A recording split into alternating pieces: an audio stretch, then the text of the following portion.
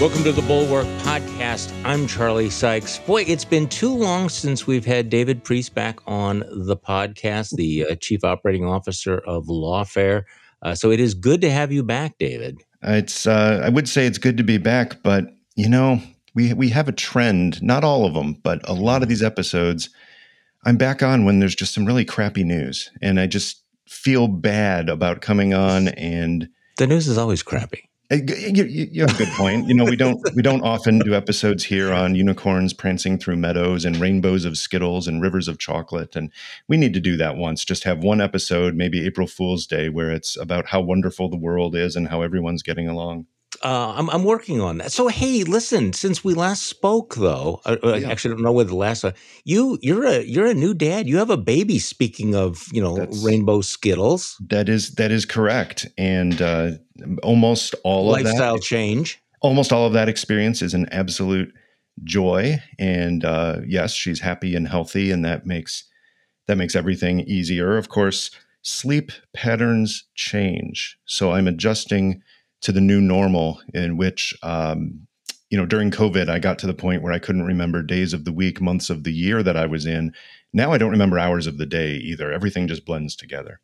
Well, that's probably a benefit. I mean, this is the way that the mind adapts, right? Mm-hmm. This is the way the mind copes. It warps time, or maybe it's a protective thing. Maybe it's evolutionary. But in any case, so having a baby, it does change your perspective on so many things, including, a lot of the things that I would like not to worry about in the future. I keep thinking, but my grandkids, they're going to have to put up with this. They're going to have to deal with all of that. Right. But that because I notice how I already turned it to a negative thing. I said, hey, just congratulations. You got one sentence. It is a positive thing. So right before we came on, we were having a discussion about an issue that's really near and dear to my heart. And we are going to get to Afghanistan and intelligence failures and vaccines and all of that stuff. But I have to admit that I'm obsessed with mosquitoes. We in Wisconsin, this is mosquito season. And I have to say, it's really tough. I envy you folks out on the East Coast who don't have as many. But you're telling me that, in fact, you have had mosquitoes. I always think of Virginia and Maryland, at least compared to Wisconsin, where the mosquito is our state bird, basically. I don't know. I would love to talk to a mosquito expert to find out if they are literally the same species, or if it's a different, brood or family of mosquitoes. Because, the climate is different in the upper Midwest than it is from the swamps of D.C. But you have to remember that Washington, D.C. was partially swampland, and it's not unusual that there would be a lot of mosquitoes in this area. Plus, there's plenty more people here for them to feed on. So, it was just a few years ago that, discovered that we had mosquitoes all over the place. So we actually tried one of those mosquito squad type places. And they were here this morning. I had a mosquito squad guy like 10 minutes before we started this podcast blasting stuff right outside my window. So I'm totally into the mosquito squad. I'm curious to see if you notice a difference, because we certainly did. The mosquitoes, as I recall, for the rest of that treatment period, we didn't have any mosquitoes, but we still found it difficult to be outside in the middle of the summer because the gnat population in this area has just exploded in the last several years. Maybe it's climate change related. Maybe it's something to do with the development and the urban sprawl across the area, but we don't know what it is. We can't be 5 minutes outside running and playing without gnats in eyes, ears, nose, throat. It's not a mosquito squad type thing. They can't seem to help with those. I can take the gnats, except when they get into your ears and your eyes, and then it's like we have to go inside, and it's like what's the point? Well, this is why we invented screen porches and things like. But here's the thing, Charlie. I don't get this. Our dog can be outside and running around, not troubled at all, and I don't see gnats swarming the dog. There's something about the human head that these gnats seem to love, at least in this area. Maybe the species in Wisconsin is different. This may be your head, because I have dogs and they are swarmed. That's one of the reasons why we had the mosquito squad. go out with the two German shepherds and the old guy. Hmm. And I just was looking at one of the dogs, and he had bugs all over him. And I was like, oh, come on, this is not fair. And they're bothered by it. Yeah. People want to talk about more subs. No, actually, you probably do want to talk about mosquitoes. I am kind of waiting for that. This is part of the problem, though, of living in Wisconsin. Is we wait all year long for it to be summer, to be warm weather. And there's a thing here that the first few days of really nice weather, everyone is outside, and no Yeah. one in Wisconsin ever wastes a nice day. But then you get to a point later in the summer where it's hot and it's humid, and the mosquitoes are and the gnats are out there, and you start fantasizing about the first frost, and you go, "What the hell's wrong with us?" I mean, it's just like we have spent our whole lives waiting for it not to be frost and waiting for that 6 weeks of wonderful weather here. And then it's like, when the first frost comes, I'm going to be able to sit outside again and be able to go out in the woods, and the dogs, I don't have to worry about all of the stuff. Well, at least in Wisconsin, we don't have to worry about hurricanes, alligators, I don't know, whatever. Mostly because I will say I remember growing up, and I don't remember which year it was, but I was in Illinois and we had a hurricane that had come right up the Gulf, Hurricane. probably through Louisiana, Arkansas area, and it steamed full speed. I don't think it was still hurricane strength when it hit Illinois, but it was. I remember the winds and the rain, and I Huh. thought, what is it? We get tornadoes, we get heat, we Yeah. get mosquitoes, we get lots of snow. Now we're getting hurricanes too. It didn't seem fair. Okay, well, at least no earthquakes. We don't have Good point. earthquakes here. Okay, so Good this is point. this is this is the thing. Okay, so before we get into this, I have to beat up on somebody, myself. Womp womp Oh, womp. so I woke up this morning looking at Twitter and something I had tweeted late last night, and I was ratioed. I mean, horribly ratioed. Is this the And congressman in yeah, it Afghanistan? is. Yeah. It is. I had seen the story very, Hmm. very fleetingly of two guys who have been great on the necessity of getting the Afghan translators out. Seth Moulton and Peter Meyer. Seth Moulton's a Democrat. Peter Meyer's a Republican. And so I kind of like these guys and have liked what they have said. They've been very, very eloquent. And I saw that they had actually gone there, and I said, "Damn, this is what leadership looks like." And I saw the reaction overnight, and I'm looking at it and reading the story this morning. Two members of Congress this is the Washington Post. Two members of Congress made an unauthorized whirlwind trip to Kabul early Tuesday, leaving less than 24 hours later on a flight used for evacuating U.S. citizens, allies, and vulnerable Afghans. The visits by Moulton and Meyer, which was not approved as part of the normal process for congressional fact-finding trips, served as a distraction for military and civilian staffers attempting to carry out frenzied rescue efforts, according to two people familiar with the trip who spoke on the condition of anonymity, blah, blah, blah, blah. It is not clear how the lawmakers first entered Afghanistan, and it goes on. Okay, so I looked at that and I thought, so I had tweeted out, this is what leadership looks like. And this morning I'm reading the people who are just beating the shit out of me and thinking, you know what? They're right. So I tweeted out this morning, damn, what a terrible take. This is part of the problem. You have lots of takes. You hope that your batting average is above, 300. But that was, it was one of those, like, it was a knee jerk reaction based on the fact that these are two guys that I've listened to, I've liked. So hey, an Yeah. attaboy, and it was terrible. Well, I got to It was tell you, so Charlie, I'm sorry. It was this is mea culpa, my awful take. there's two ways I can give you comfort on this one. First of all, it is by far not your worst take. You have had many worse takes, many of them involving Green Bay Packers and other things. Number No. two, there is a case to be made. I'm a big fan of looking at arguments on both sides, not of issues that are, morally right or wrong, and all the right is on one side and all the wrong is on the other side. But obviously, there were reasons they did this that do not appear, at least solely, to be ego, because they didn't go there, grandstand, make a big deal out of it. They didn't publicize it while they were there. So let's look at their reasons why they say they went. They went because they're not getting information they think they need from the administration. They wanted to go there in a way that would not put a burden on the people on the ground. So they arranged their own airfare, paid for it to, I believe, the Emirates, and then took a military transport over. They ensured that they would not be taking a seat from anyone coming back because only crew seats would take. Um, and there is a legitimate role for congressional oversight on one of the biggest national security issues facing this year, possibly this entire administration.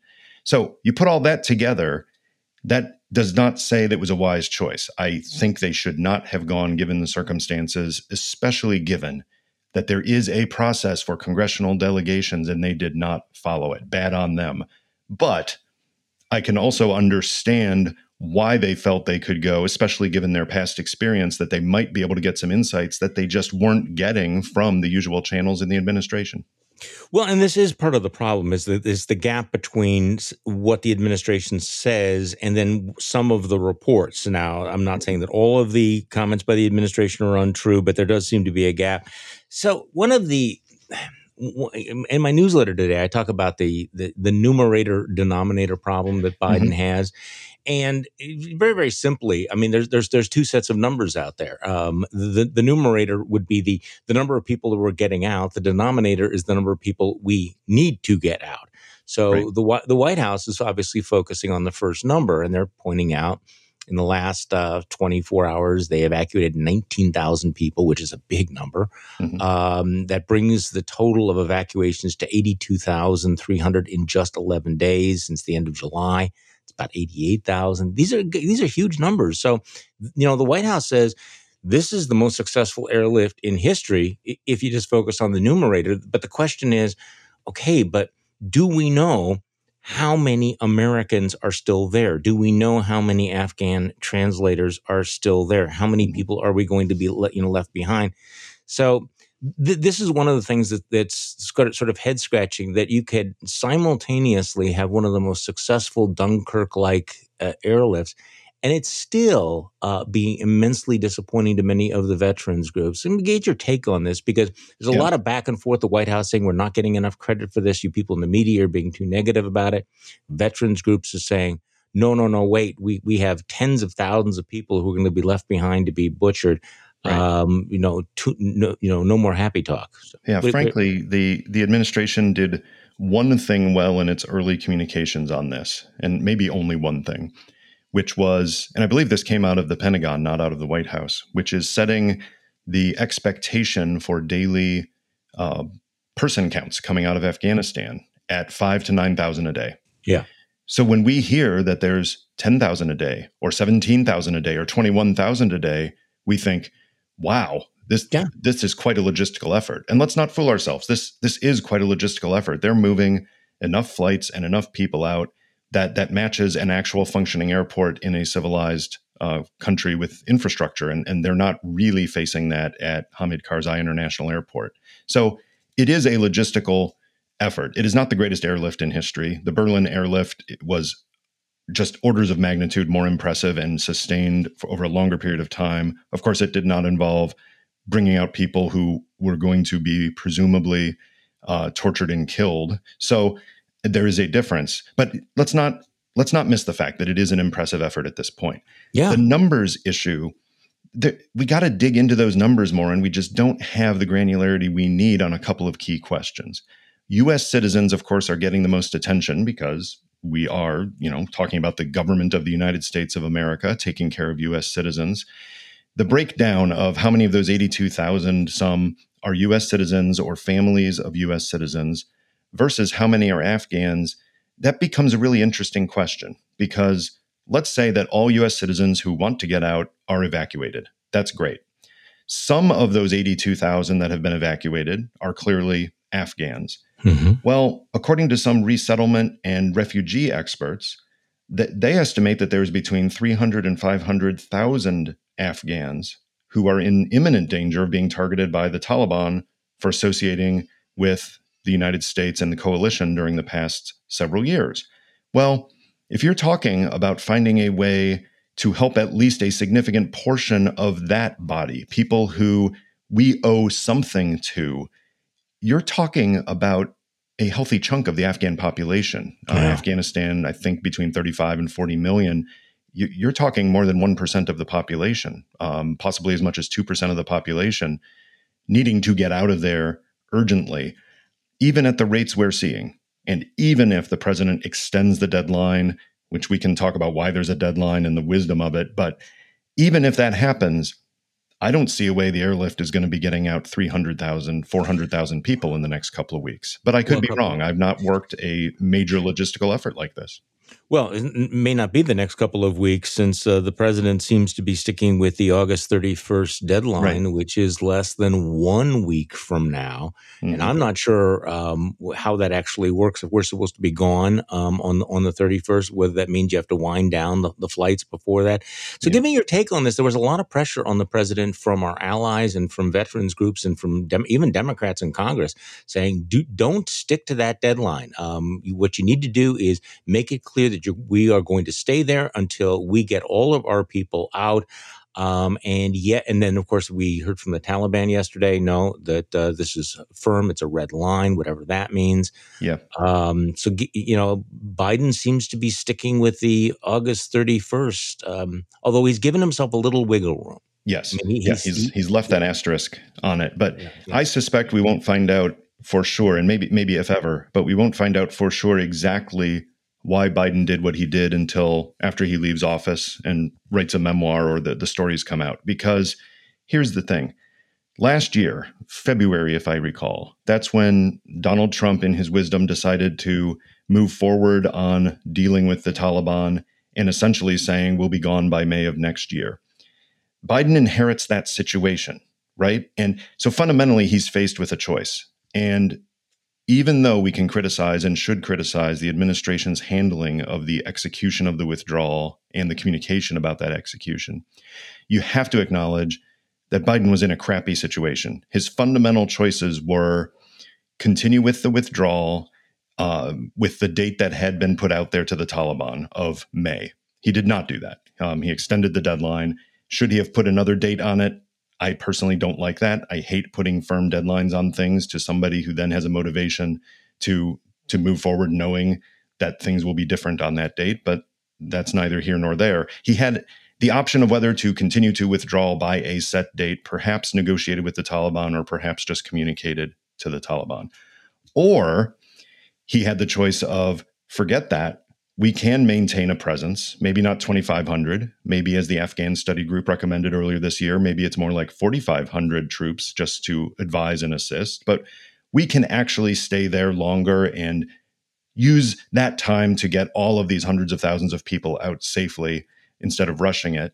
But the problem is by then, the Taliban has already made advances. And because of the deal with the Trump administration last year, now they're pissed off because they were promised by the US government that the US would be gone, and they might start taking much more aggressive action with the additional resources they've gained. And suddenly you might not be able to do it with 4,500 US troops on the ground. You might have to do something that Joe Biden has been opposed to since he was vice president in the Obama administration, which is putting a whole bunch of US troops in there in active combat roles and repeating some of the past situations that he's disagreed with. Now, we can argue about all of the nuances of that, but there was that fundamental choice that he probably faced. Do I stick to a deadline and try to get people out as quickly as possible, or do I run the high risk of having to essentially put a whole bunch of combat troops right back into the thick of it? That choice sucks. It doesn't mean he made the best choice, and it certainly doesn't mean he executed his choice well. But there was a bad situation going in that I feel for any commander in chief who has to make that choice at that point. I want to come back to that, including the intelligence failures, because I know you're working on a piece about the intelligence failures. But to the point that you just made, there's a lot of revisionist history going on, particularly among the Trumpist right, about Donald Trump's role in all of this, and Liz Cheney had some pretty, as usual, was pretty forceful in reminding people about the deal that Donald Trump and Mike Pompeo cut with the Taliban and what they handed off to the next president. So let me just play a little bit of that, and we'll talk about it on the other side. This is Liz Cheney. Congressman, I'm sure you're aware that President Trump in a number of interviews has said that this would not have happened if he were in charge. What do you think? Well, look, he set this in motion. He began the process of negotiating with the Taliban. He said many times the Taliban was going to kill terrorists on our behalf. He praised the Taliban. He apparently wanted to invite them to Camp David.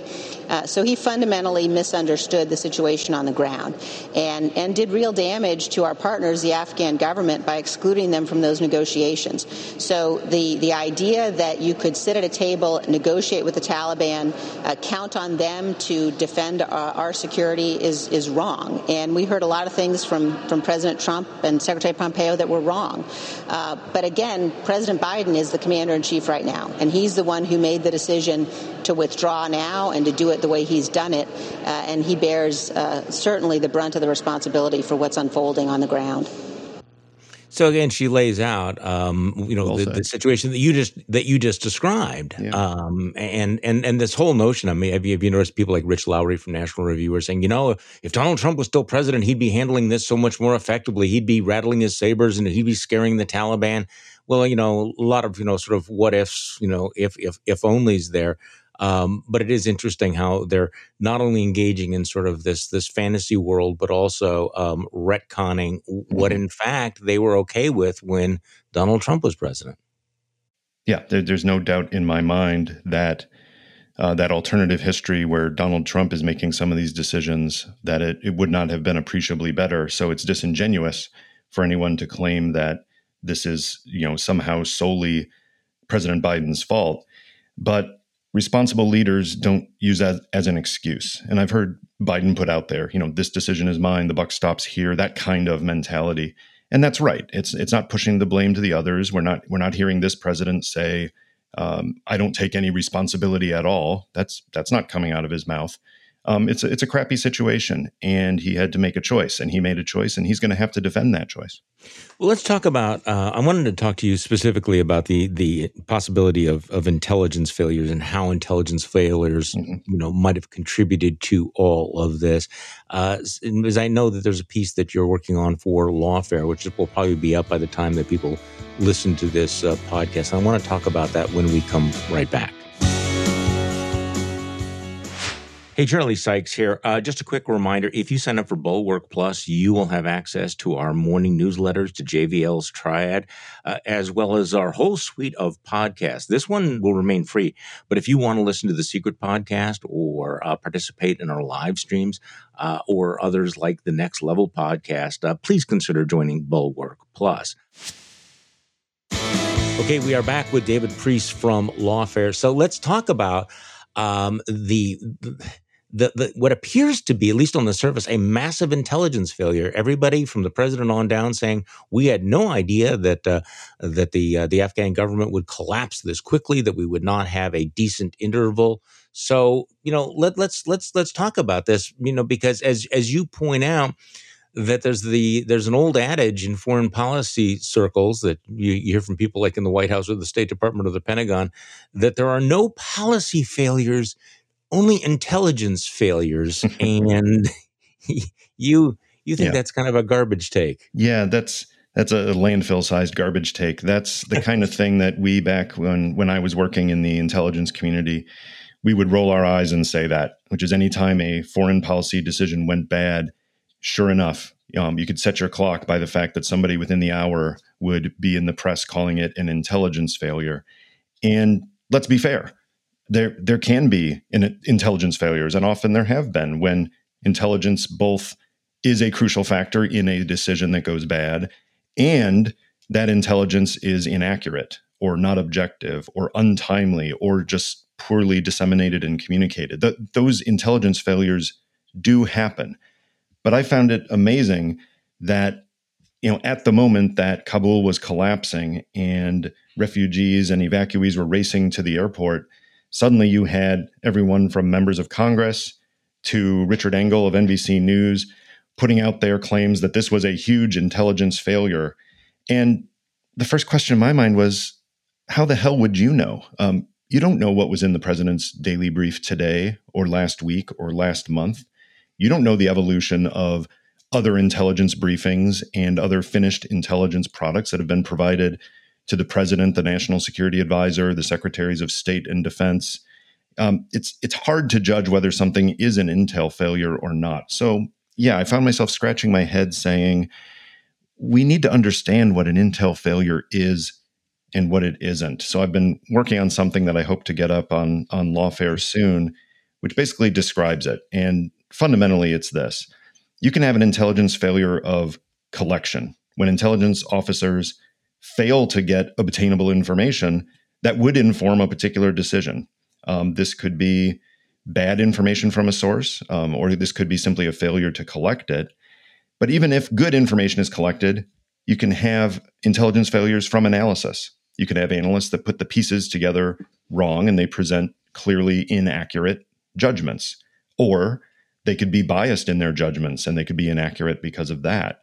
They could have the right judgment, but they could not present it in a timely fashion. It does no good to give a correct judgment of a situation to a policymaker after the policy has been made and executed.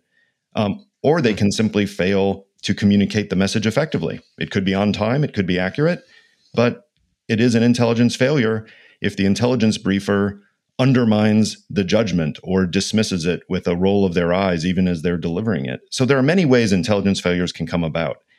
But the problem is we don't know enough information to know if this was purely an intelligence failure. We don't know what intelligence community assessments to the administration said back to the start of this year about the Afghan government, about the Taliban, about the credibility of any Taliban assurances to the US about Kabul in particular. We don't know how they were communicated to policymakers. We don't know if they were highlighted. We need to know all of that to know whether we can truly call this an intelligence failure. Let's be honest, Charlie. You can have policy failures even with good intelligence. You can have the best intelligence of the world and still make a bad choice. I don't know if that's the case here, but we need to be open both to the possibility that time will show us intelligence failures happened, which I think is just as likely as not, and open to the possibility that the intelligence was pretty good, even if it didn't give a point prediction of when the Taliban would seize the capital. But the intelligence was pretty good, and it just didn't matter to Biden, who had higher priorities. Yeah, so that's the distinction between, an intelligence failure and a policy failure. I mean, how do the policies break bad? Because as you point out, in some of these policy failures, the errors, it can't be blamed on errors on the intelligence side, right? Right. Because bad policy has a completely different path. Yeah, Leaving absolutely. aside any of this data that's being presented, and you make choices. So was Donald Trump's policy dictated by intelligence or by just his decision that he wanted to get out? Same thing with Joe Biden. Joe Biden's been saying, I want to get out for decades now, or more than a decade. So again, Yeah. you've watched this happen. How do policies get it so? Yeah. I How mean, do policymakers get it so wrong, we even without the intelligence failure? sure, we can break it down in terms of the policy process. You can look at the policy formulation, you can look at the decision, you can look at the implementation, and then you can look at the communication of it.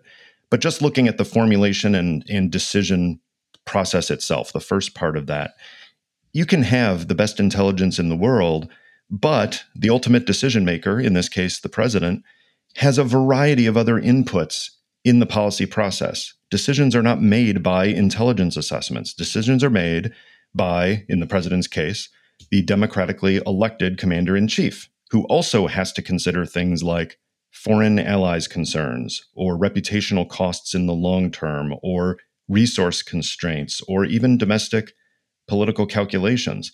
So there can be a legitimate way that a policy is made that doesn't look like it makes sense based on the intelligence, but those things are more important. It could be a case of just bad judgment. It could be a case of here's the intelligence, and it seems to suggest this is going to happen if you do X, but the policymaker is so stubborn about doing X that they say, I don't care what the intelligence says. That's not an intelligence failure. That's a policy failure. Yeah. There's also, of course, politicization, where the classic textbook case is the intelligence officer delivers a clear judgment about something bad that's going to happen, and the policymaker says, well, I don't think you're telling the truth, and I think you're wrong on this, because they don't want to believe it, because it's inconvenient for the policy they've already decided on. We don't know if that's the case here. In my experience, that is extremely rare. It's usually not that blatant. But if it's that case where the policymaker is explicitly saying, I disagree with the intelligence because I don't want to believe it, that's not an intelligence failure. That is also a policy failure.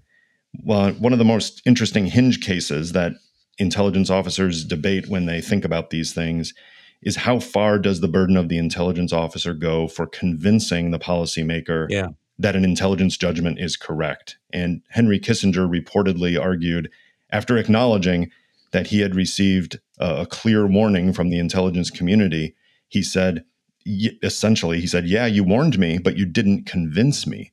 And I think that's a step too far. I think policymakers have the tough job of making those choices. But if it's dependent upon some GS-11 intelligence officer to try to convince Dr. Henry Kissinger that they're right when the logic and argumentation and the evidence of an intelligence judgment should be doing that to an intelligent person by itself, that's a shifting of the blame that becomes Yeah. unethical when taken to the extreme. So we have the intelligence, the possible intelligence failure. We really don't know at this point. We have the policy choice, which, again, people can debate, and they're going to continue to debate for as long as we are around. And then, of course, we have this question of implementation. And one of the frustrating things about debating all of this is that sometimes the criticism of the way that it has been implemented and the communication strategy then becomes conflated with, well, then you must support, you must oppose the policy decision. Or if you think that it was implemented badly, that means that you wanted to do X, Y, and Z. And usually the phrase forever war gets dropped in there. Yeah. But I mean, it's your take on all of this, whether or not we agree with the decision to pull out. It is hard to argue that this implementation is optimal. Yeah, legitimate questions here, Charlie, and questions that I hope Congress, in its constitutional role, will start asking in depth, because the dynamic here should not have been a surprise. And the reporting that we have seen suggests that it was not a surprise to some in the government. So the question becomes, to whom did they express that? Did that message get through to decision makers, and did they care? But the dynamics that happened in August 2021 could have been predicted by a reasonable person looking at all factors here back in the spring. So the process of moving up flights, the process of getting more and more people out of the airport while we still had an embassy to process people on the way to the airport, why was that process not begun months ago?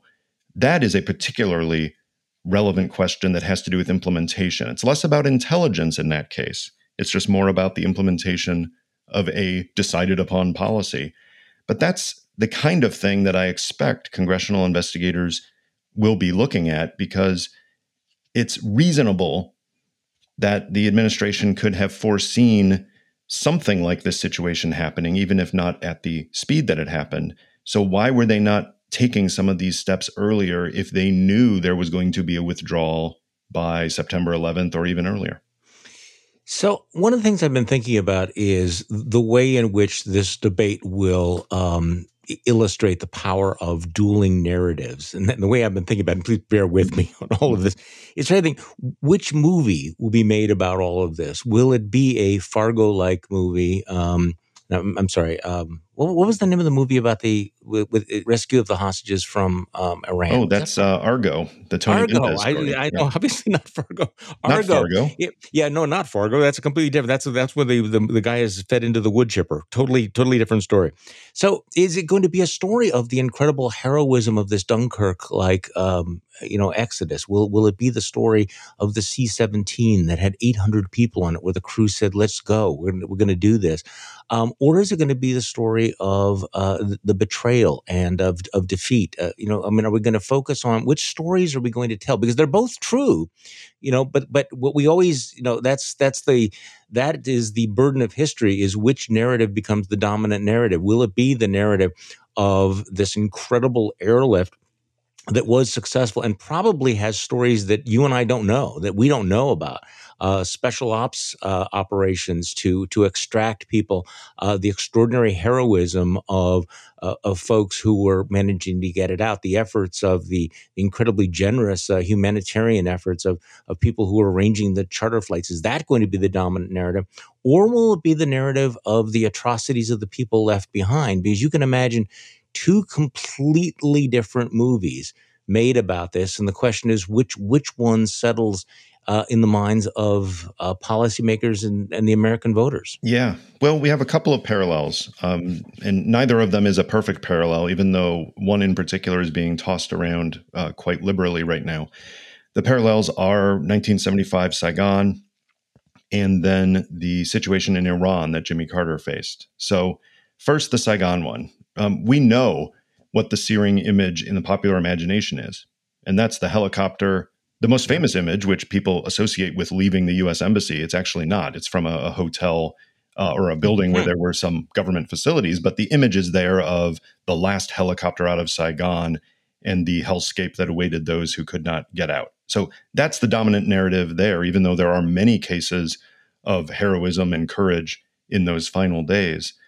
In the Iran case, it's a little more murky, even though I think that parallel applies more. Not necessarily the fall of the Shah, the revolution, even the seizing of the hostages, but to me, it's the Desert One tragedy, the rescue attempt that went wrong, because that's the thing that really turned the tide against Jimmy Carter. The country had rallied around the president to some extent with the hostage taking.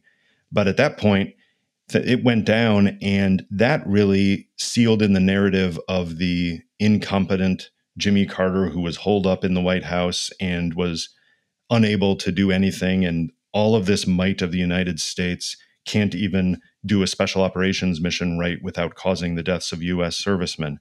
That's the narrative that for many people had dominated that, frankly, until Tony Mendez of the CIA was allowed to start telling his story about the mission that became the movie Argo with Ben Affleck. Now, I don't think that has necessarily overtaken in national security circles the narrative about the Iranian disaster. We know that Bob Gates repeatedly, as Secretary of Defense to President Obama, cited the potential for a situation like Desert One, a failed rescue attempt, when they were debating the Abbottabad raid on bin Laden. So it definitely was a dominant narrative for future important national security decisions. But it is fascinating to see if a movie like Argo, generally a good movie, despite some real liberties with the truth being taken at the end, whether a movie like that about some heroism among the Afghan evacuees and the people on the ground working covertly to get them out, will that be more dominant than a story about just one of those flights and all of the personnel on that flight, from the evacuees to the pilots, and what it took to get them out? Because there are so many amazing stories out there, and I'm not trying to reduce this or trivialize this. It's just the question is, how in the public imagination, what is this going to be? Because I mean, sometimes these things do get simplified, and there are so many amazing stories, and it is positive. So I've been very, very critical, along with others, of the way the Biden administration has handled this. But clearly, one of the things that they are pointing to is the fact that we have pulled out, all of these people. We've engaged in this very fluid, chaotic situation, but there have been no Americans killed, none. And that they think that, I mean, obviously that's something they are focused on. Obviously, that's one of the reasons why they are continuing to cooperate with the Taliban, perhaps why they are reluctant to cross the red line of the Taliban to have this massive operation with no American casualties. And I have to say, that's not a trivial point, and that does seem to be a valid concern. The fear, of course, would be that you mentioned Desert One. From the Biden administration point of view, they may be thinking that things have been bad. I mean, there's been a lot of things that have gone wrong, but if there was a large scale loss of life, if there was shooting, if a plane went down or something like that, that would be far more catastrophic even than the catastrophes we've seen so far. And I can't say they're wrong about that. Right. And Joe Biden, I think I've seen reporting that looks reliable that that is a factor, if not the dominant factor, for Joe Biden. He wants to minimize and, if possible, eliminate any casualties. He wants no deaths, no injuries of Americans as this process wraps up. And that is not ethically wrong. It is not wrong as commander in chief. You want the commander in chief like George H.W. Bush, who sending troops in to liberate Kuwait when Saddam Hussein had invaded, even as he made the decision, knowing it was the best decision based on all of the factors involved, sat there in misery over the thought of U.S. men and women being killed and injured in the effort. You want the commander in chief to have that on their mind and on their conscience. That's why you elect people of character to that office. If that is the only consideration, that can warp a policy, because the U.S. military, people who serve, know that they are doing so with the possibility of injury or death in service of the national security and at the command of the commander in chief. That goes along with the job. And it is not supposed to be a career with no risk of that. It's inherent in the enterprise. So a commander in chief who does elevate that above all else, who says the national interest shall be defined by not having a member of the U.S. military killed or injured, that actually eclipses greater goals for the 330 million plus people in the United States.